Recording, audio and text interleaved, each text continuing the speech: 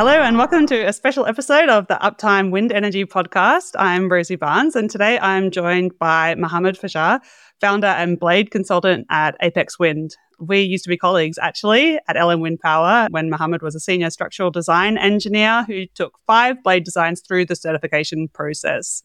So wind turbine blade defects are very topical at the moment with what's in the news with Siemens Gamesa and also TPI. We've talked a lot about that on the podcast.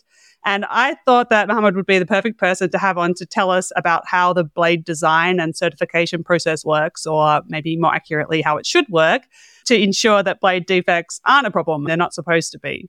So thanks heaps for coming on, Mohammed. Thank you for inviting me. So I just wanted to start out. Can you tell us a little bit about your background and what you're doing now at Apex? I graduated in 2014 as a master in engineering in France. About composite structures and materials. And since then, actually, I joined LM Wind Power in Denmark, and my journey with blades started. So I started as a structural design engineer, as you say, designing blades for various OEMs, taking them from the conceptual design to the manufacturing and handover to the factories. Also worked at a company called R&D Test Systems, also in Denmark, doing test systems for wind. And then another 3.5 years in Vestas in the innovation department. I was working a little bit as the blade owner in the department, tech lead in all blade-related projects. One of them is the cable stayed rotor, where I also worked on it from the start to almost the end of it. And then since July 23, I went on my own. I started Apex Wind, as you mentioned. And the goal is to have this consultancy company 100% focused on blades, helping developers, OEMs and startups, to have a blade expert on their side when they need it. Yeah, it's good timing to pick a company like that, founding a company like that, because there's definitely such a need for blade consultants these days, what with, all of the issues that we're seeing. Yeah, one of the things that really motivated me to get in, because when I was, for example, on the OEM side, sometimes I feel that there was a struggle finding someone who knows about blades and can help with blades. Often you end up, even if you want some CAD resources, you end up hiring someone who works with steel or something, and then almost have to teach him how to work with composites. And there was never this full package for people who knows about the whole value chain of blades, to know about the design and then the manufacturing, the certification, the testing. Often I compare it to some other components of, let's just say, the nacelle in big companies. You will have the same number of engineers working on the nacelle as working on the blades. And in the blades, you'll have all these specialists on lightning, on foams, on glass, and then on liquids, and then paint. And that's why actually sometimes it gets very hard to get that person who can cover all these areas at once. And then the demand is big, but also the issues and the struggles. Often they make a lot of noise in the media, but also they cost a lot of money to both OEMs, developers, and insurances and insurers and so on. And actually I had this sentence or this mission when I started, just try to make blades a little bit more reliable again, because with all, I don't think there's specific person or company to blame, but there is this pressure on cost. There is these quality issues that keeps coming, and then the companies that are trying to fix it, they're spending money on it. They start maybe spending a little bit of on innovation, on new products and so on, and then you just end up just fixing what you have. And sometimes it gets too big that you stop selling some platforms or turbines, like what's happening to Siemens Gamesa at the moment onshore. If I can help a little bit with that, I will be very happy. Yeah, it's a timely service that you're offering, and I think that a lot of manufacturers would be happy to have that resource available. I think maybe it'd be good to start out by giving some background for people that aren't totally familiar with what are the issues with blade defects these days. Can you maybe help just summarize? So I'm talking about Siemens Gamesa's, their issues with, I think they've had some wrinkles and some issues with their bearings as well, maybe not so specifically blade related. Last time that I checked in, they were up to quite a few billions of dollars in expected costs to remedy that. And then there's a little bit from TPI as well, not to the same extent. Is that the issue as you see it, or do you have anything to add about what the state of wind turbine blades are these days? Actually, yeah, there is actually a big group of blade defects that happens, and some of them happen just during the transport, and sometimes they're just aesthetic. But the majority of them, or like at least the ones that have worse consequences, is the ones that happens often in the factory or even worse during the design. But actually, what happens during the design, I have just a feeling that it's maybe OEMs, they will have a really hard time to admit it. So often the outcome of the root cause will come as manufacturing. And you cannot do much except trusting that. But yeah, in the factories, actually, there is a lot of NDT, non-destructive testing that you can do in UT scanning and so on. And you find the defect that you find, and then the ones that you don't find, that's the one that goes on the turbine, and that's the ones that we hear about them a few years later. And yeah, you mentioned wrinkles. It's main and one of the very dangerous defects that happens. And yeah, as you said, Siemens Gamesa, they also mentioned they had one of these defects in the platforms they have stopped. And they're actually, the physics are easy. Like you have a laminate, if half of it is wrinkled, then basically you lose half of the strength. And then once the part that is not wrinkled cracks, then the part that is wrinkled, it gets straight and then cracks again. Now, actually, a lot of blades, they have these protrusions, carbon protrusions where wrinkles, it's less of an issue because you can actually control it before placing it on your blade. But at least, let's say in the root part where you cannot use these protrusions, wrinkles, are very present. And sometimes you cannot even find them with these UT methods, because if there is just some foam in between the glass, then you cannot get the signal anymore. And let's say they don't come from your design, and then you design a blade in Denmark, and then you manufacture it in 4 different locations in Europe and South America and China. You can get 3 blades that are almost completely different, because at one point your design documentation and QMS systems and quality and so on, it has some limitations, and then it ends up at the hands of the people placing those plies and applying that vacuum and gluing your blade together. And that's actually one of the main struggle that people try, or OEMs trying to fix. But you do your best, you train people and so on, but there's a big turnover in those factories. And you end up, sadly, with, in some cases, and actually the CEO of Siemens Gamesa mentioned it in his call last week, that he mentioned the Mexico factory. Then it means that, okay, sometimes just one factory can have a lot of defects and that some other factories doesn't have. And even if your design and all your processes are exactly the same, right? And this also proves or shows how complex is the whole situation, because that blade, that if it's designed in, I don't know, in the US or in China, it is the same certificate and it's certified by the same certification body, and everything is checked in the same way. But at the end, you will manufacture it in 2 places. You might get 2 blades that are pretty different, actually. That's a really good little teaser for the issue that I want to get to at the end. And it raises the whole point of what I wanted to talk to you about, which is, how are we supposed to make sure that doesn't happen, that you just have blades of random quality making it onto wind turbines, which I think is every wind farm owner's biggest nightmare, is that they've bought these very expensive wind turbines.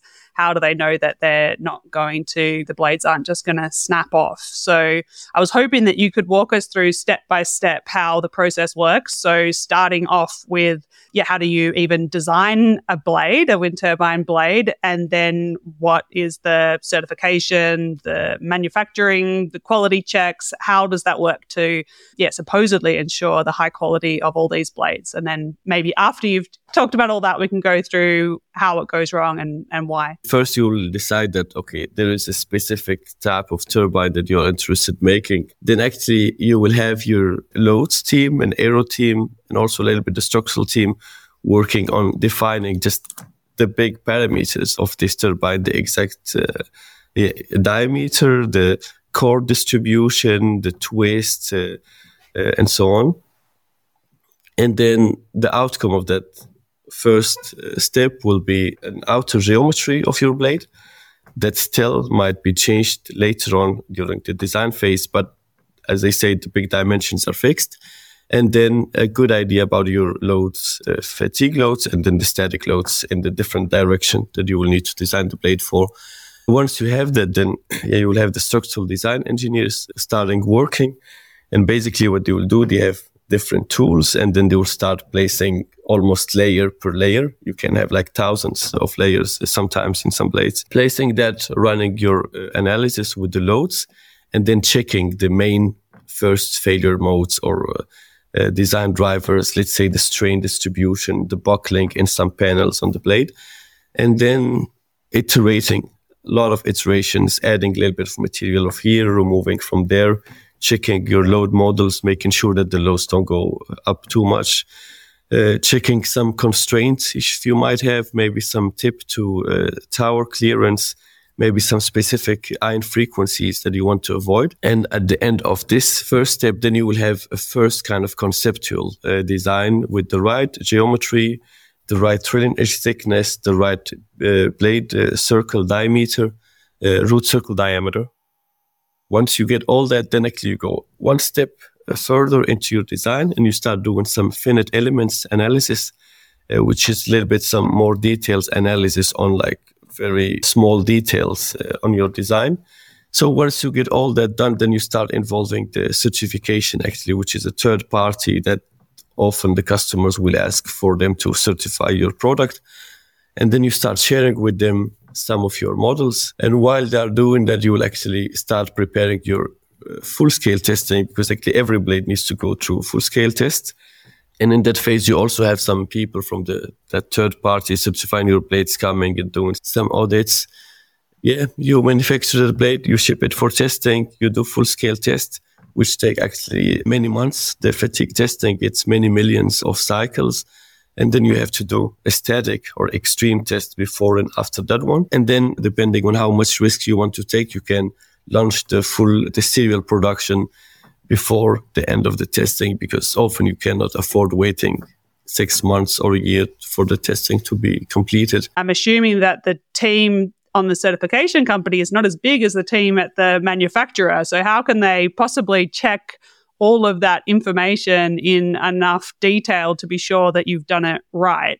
Or are they then relying on the fact that you've made a test blade didn't break, that means everything's okay? How do they get enough certainty from it? I mean, they check what they can. They will not rebuild all the models. Maybe some try to build that finite element model and run it. But no matter what they do, they will have to put a lot of trust in what you have done. As I said, there's many people working on that blade design, sometimes can easily go up to 50 or 100. And then when you look at the certification parts, 2-3 people working, for example, on that structural design part or even less, they will not certify that this blade is perfect, but they will again certify that you follow the steps that you have to, and you follow this IC standard 60 for lightning or for structure or for testing. And so the system has a lot of limitation. And that's also why, for example, many developers, they have their own qualification system. Of course, the certification you need to certify, but themselves, they will try to look at some design parameters. They will look again through the power generation data. They will go and do some audits in the factories. And even after doing that, you catch what you catch. And then what you don't know, you probably never know it. And some defects, they appear during the lifetime, and some they don't even appear actually because they are not that problematic. And we learn to live with that. I would say the majority don't have any problems, but if you are a developer, you don't want to get those ones that fail. So you have to do all these checks. Okay, so I've got a follow-up question. I know that you mentioned that you make usually one test blade. It's one of the first blades that you have made. There's a high chance that it has a lot of the issues in it that you haven't figured out yet. But I've spent a lot of time in wind turbine blade factories, and I know that every blade that comes off the end of a production line is not exactly the same. There's different defects in every blade, and they're always doing repairs. So how can you hope to capture the whole range of problems that you might have if you just test a single blade? How does the certification process deal with that? Or the design and certification process is a better question to ask. If you do some lab tests of small composite parts, you really need to test a big population to really be certain of integrity of that part. In blades, it's big different because we talk about blades of 100 meters. It's a high cost, and it's also every blade take many months. So you cannot afford doing 7 tests. It will ruin the whole business. One way of dealing with it, it's basically with partial coefficients. So in the certification standards, you have basically, because of this variation in manufacturing, you will add a factor of, I don't know, just saying random numbers of 1.1 because of these variations in fusion or in the uncertainties about your load model and so on. You will keep adding these small partial coefficients, and then you end up sometimes with, depending on your process, you end up with, I don't know, partial coefficient of, let's say, 2. And that's already actually, it means that your blade, it's actually 2 times stronger than the nominal one. But it's because there is a lot of variations again. And then there is variations in the loads, there is variations in the structure. And you don't want these variations to start overlapping, that you will have, in some cases, a blade that is weak enough because of all these deviations, and then a load model that is not conservative enough, that you will end up with these blades failing. And then you also do over-test actually those blades to some level. In static, you will test them 10% more, and then in fatigue, depending on your number of cycles and your straining, you might test it up to 33% more. No matter what your best efforts are, sometimes you are going to get defects that occur occasionally in serial production that didn't happen in the test blade, or I guess you do get the occasional unlucky blade where just every single possible parameter, you're at your worst case scenario and they all line up like holes in Swiss cheese. So then you see issues like what we're seeing in the news today with Siemens Gamesa, TPI, the main ones that I've heard of, which you've already talked about today. Do you feel like there are more blade defects than normal at the moment? And if you do think that there's more than the normal amount of defects, what's your thoughts on why that is and what that means for the future of wind? Actually, I think there is much less defects than before, because also actually there was a lot of progress. Yeah, but just the engineering part, there's some actually now much more calculation is done than before, and also in the manufacturing with all these new methods of being lean, and then the quality management system and so on. I think they are getting less, but actually the ones that still makes it to the blades, those defects, they have a bigger impact now because, we became better, I think, as making blades, at making less defects, but we also squeezed all the kind of the juice where we're really pushing the limits and then going really designing to the limits and so on. So maybe before you will have 10 small defects because of your manufacturing, but you had a little bit extra capacity in your structure that will not be a problem. But now maybe let's say you have just 1 out of these 10, but because of the very optimized blades, I would say 1 wrinkle that you don't catch might be a big problem. And that's why having control over your manufacturing, it's so important if you want to keep innovating, bringing new materials, and then having this detailed analysis that you can use. You cannot benefit from that if your manufacturing is not like really almost perfect. And that's the problem I think blades have. I think almost everybody will agree with me. It's the manufacturing that is still very labor intensive. And then when it's humans making that, it depends on where they are, if they had a bad night, if they paid well, if they are stressed, and all these factors. Actually, you can have the best design you want, you can reduce the number of defects, but the human factor is so important. And then how can that be fixed? Often it will require money, and then again, the business case starts suffering, because you can say that why aren't we automating all this process? Some simple ones like placing glue or placing some layers. But I worked in many actually projects trying to add automation into factories. Very often you end up having more expensive plates that nobody will want to buy. And then you end up somehow, I don't know if it's intentionally or not, admitting to have these quality issues than to invest in automation and then remove these quality issues. Because at the end, even if those plates fails, it's still actually better business case than a fully automated factory. Okay, that's it. Yeah, that's a really good perspective. And maybe we'll have you back on another time to talk about wind turbine blade manufacturing, because I think that's a whole huge topic that people don't necessarily understand that well. Yeah, particularly how manual the process is and all the quirks of composite materials. Thanks so much for coming on. And can I just ask a parting question? What do you think the future for wind is? Are we going to make it out of this current crisis? Will we see bankruptcies? Do you think it's overblown? What's your little snapshot of where you think we're going? I think there is still a future for wind, also mainly for offshore, actually. It looks very promising. LCOE, it's just decreasing and decreasing. And maybe that's also why we are seeing all these problems. But I think it will stabilize at one point. I hope that will happen. And then we'll have this healthy kind of industry where nobody is taking kind of the losses, if it's a supplier or OEM or a developer or the end customer. I think actually I'm very positive, I would say.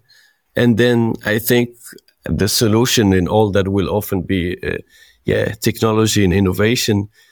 I know also trying to keep the amount of platforms and product existing in the market very limited, so the OEMs can benefit from it.